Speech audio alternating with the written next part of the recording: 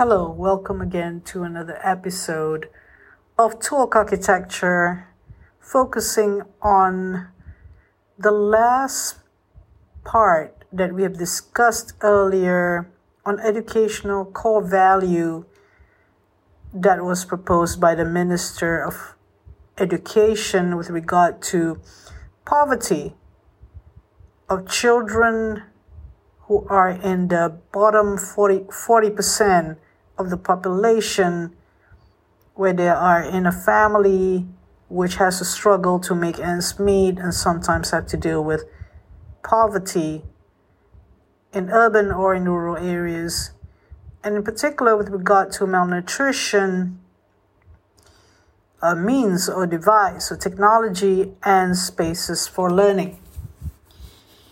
We mentioned about the design thesis projects, and in particular a secondary school that had embodied the concept that is relating to food security, that is relating to spaces for learning, and that is relating to the issues of the means to create small businesses in school compounds. Obviously, the Education Minister might be thinking about other ways of solving this problem in terms of policies and relief, more to do with financial benefits, and also training, educational training for the families that are who has children who are suffering from malnutrition.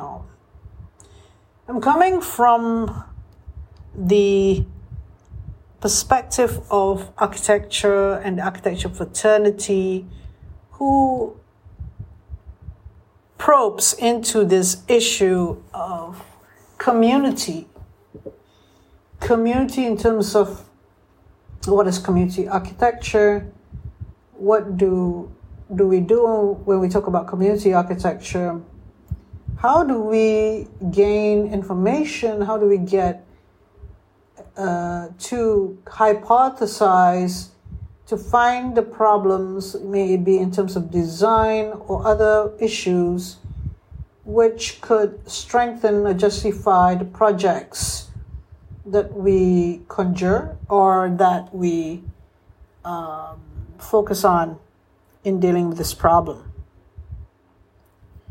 There's always the chicken and egg thing, where is it the issues come first or is it the projects come first? Obviously, for a project that is a year-long project in the final 5th year of architecture education,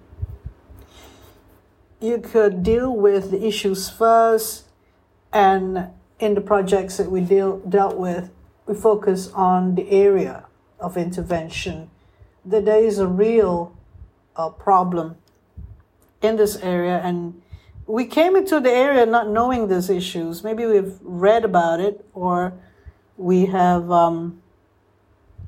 known this in terms of a general information about urban poverty, but we would never know unless we ask, and we ask the right questions, and then set out to do some sort of a master planning. That's how we approach our investigation into the design thesis. Now, 2018, we did that in that year, and now it's 2022, 4 years later, and we have the Education Ministry come up with these core values and resonate. It seems to be that architecture has a purpose. Urban planning or community architecture, in the right way to use that term, figured out that issue earlier on than the Education Ministry, because that's what we do. Design thesis is what is the pinnacle, or is the if you were to look at architecture education, there's 4 years before and 4 years after fifth year, which means that you started out in architecture practice. In actual fact, these are the years in which this, shall we say, 9 years of architecture education, although some of it is in practice, is when you actually dig in, trying to ask questions, being more theoretical or philosophical about the built environment, and looking at architecture from the lens of the inquirer, or the eye of looking to society and society's problems. You can always close your eyes and do fantastical project for the developer or for your client, in terms of you don't think about the B40s or the societal problems. Obviously, you can do that because that is being encouraged. But when we talk about how architects could actually be relevant to society, this is the opportune time to illustrate that architecture can be relevant to society. Therefore, talking about this project 4 years later, and coincidentally with the Ministry of Education looking and probing into these problems, you can suddenly see the relevance of it all. I mentioned about Yasmin Naziha's project, which is a secondary school project. And if you were to read the blog on what has been discussed, or go back to the podcast we had an interview with Yasmin. There was this question about the problem lies in the school, because she was asking questions about the site. I mean, not just secondary school in general, or just not focusing on the building or the school building, but focusing on the people and what's happening. Who are these people? Because different schools have different constituents of people. The people that make up certain schools come from certain backgrounds more than other people. So different schools have different composition. I'm saying that, and here we have a very big population in Kampung Kerinci of people who are in the bottom 40 of the population, who has to, for example, the father or the male figure has to take on 3 or 4 jobs in order to make ends meet, or the mother has to work as well, a couple of jobs. And they live in some accommodation that is most probably congested and have poor maintenance, noise, high noise level, lack of privacy for everyone. And really, that's the way it was designed, those social housing or public housing that we call PPR flats. Yeah? And these flats outside, the areas outside are congested with cars, not able to move, and parking all around the housing area. And there are no place for recreation, and lack of space, or it's really far to go to places like that. And in situations like this, where are the spaces for learning? So the design thesis by the student of architecture, in the case of Yasmin Naziha and Chiang He was looking at an area which is being abandoned or in transition, an area that has a lot of elderly in the population, though there are some schools, an area that lack of imagination. And thus he came up with the botanical garden idea for spaces for learning. In fact, for Kampung Kerinci, we also have other students doing project for spaces for learning, such as You will use recreational spaces in between the blocks. And generally, when the students of that batch tackling Kampung Kerinci, which is an area so entrenched with issues of urban poverty and which relates to architecture, it's kind of like a big challenge for the students. And some of them would not really want to do anything to do with the housing area, running away from that challenge. But eventually all of them came up to it and faced the challenges head on with the help of the external panel and the studio masters at that time. Because we keep on having to ask the questions. We have one thing that we can do is investigate the site, look at the problems, observe, map it out, ask questions about what we see, and then investigate. Architecture is not to do with the concrete and mortar. Architecture is also to do with the people. So looking beyond concrete and mortar, things that they have been relying on ever since they started in the first year, pretty architectural aesthetics and styles.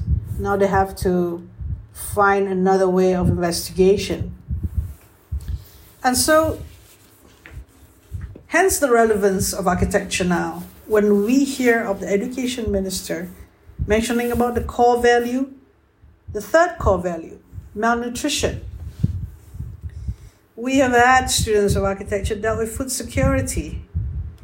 The same batch, Najiha was dealing with the primary school education, where the curriculum is focused on urban farming. And to the extent that the school becomes almost like a farm, and you could learn all the other subjects, all the science subjects, all the other subjects, the interaction, the social connectivity that is really important in primary school in terms of students really trying to understand about the world outside their own. And quite a number of other projects as well, like Cheryl's primary school also dealt with sustainability in a way, although there's no urban farming, but green architecture was important, with spaces of learning. When we look at ideas around us, the possibilities of creating these ideas, the creativity for innovation is there. We deal with drawings, we deal with vision, and we can go and explore all those things. With the programs that we come up with after we have studied all these topics that the education minister has mentioned.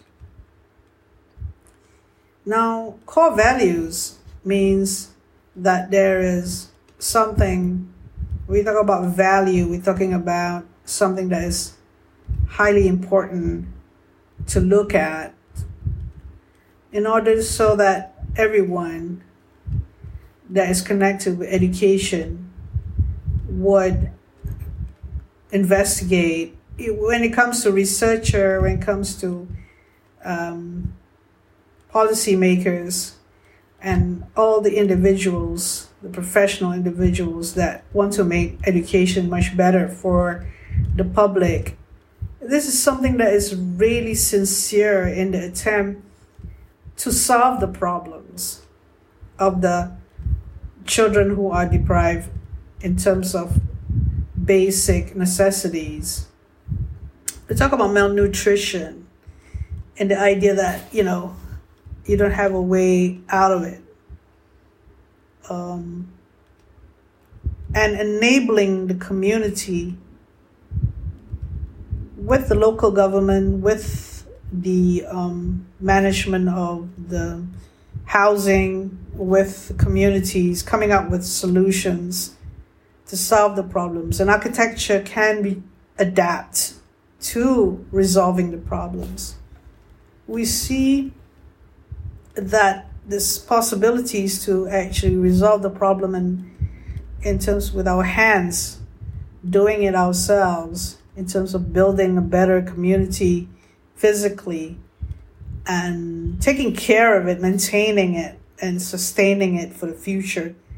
It's very much ideas that the architect will come up with. Aesthetics will fall into place when rationality in terms of the functionality of these spaces, both individual spaces, looking inwards, the little units of home, to outside, the connecting units, the spaces in between, and clusters of building, and blocks of building, and roads, and community services, community facilities. Kampung Kerinci project, I've managed to interview and publish a number of them in the blog, designthesis.wordpress.com. But there were other projects that I did not manage to interview the students of architecture of that year, which dealt with community as well. Someone dealt with kindergarten, someone dealt with Mara Bazaar, or the food court, turning it into a mixed development to have the extra income. And we have the mosque, we have the library, we have other projects. They are community oriented and solving the problems of Kampung Kerinci. A testimony of such an endeavor to do a design thesis project focusing on Kampung Kerinci, which on the outside, people were scared. I mean, the students, the tutors were not sure about how do we deal with this. Eventually, some students connected some sites together and create a mini master plan because the area is vast. In fact, there was a indoor water or a sewerage area which housed the corporate office and training center for Indah Water, which is the name of the corporation that deals with sewage. And then there's a link towards the other side to upgrade or create like another market, a wet market, a bigger development with small businesses to accompany that program on the other side. So it is a huge area. And that was Ahmad Z's project. I think he was interviewed. So were the others. They were interviewed like Cheryl, Yasmin, Ahmad Zaldiarga, and Amirul Hakim. I will talk about TVET in another episode. So don't forget that the design thesis is a way for us to understand who we are. It is about identity, who we are as Malaysians, and the connections we have with Malaysians who may be less privileged than us. We meet them on the streets, we meet them in the markets, we meet them in our offices. And these connections are important. And our students of architecture, have graduated since 4 years has gone by, where they've already been working in companies in Malaysia. And like I said earlier, 5th year is at the end of the 4th year. After 4 years of studying architecture, and then there's 4 years after 5th year. I think it's high time for us to interview as well these individuals and how design thesis, whether they have helped them to see and acquaint better with other Malaysians, acquaint better with the subjects that they were dealing with. How much was the education that we enabled or we managed to facilitate and assist them and guide them at that particular year, whether those questions were hard enough, whether those questions were relevant enough for them to understand who they are and who Malaysians are. So when we talk about educational core value number 3 and linking towards some projects in that design thesis here, it's just an example of the values, and the word value has been used here by the ministry and in much policy making anyway. And the word value here is decidedly an important word in which we investigate our world and how we value the world, how we value ourselves as part of this world. So that is all on part 2 of educational value translated into projects. In terms of discussing or elaborating further on the relevance of design thesis in the academic education of architects. Thank you very much.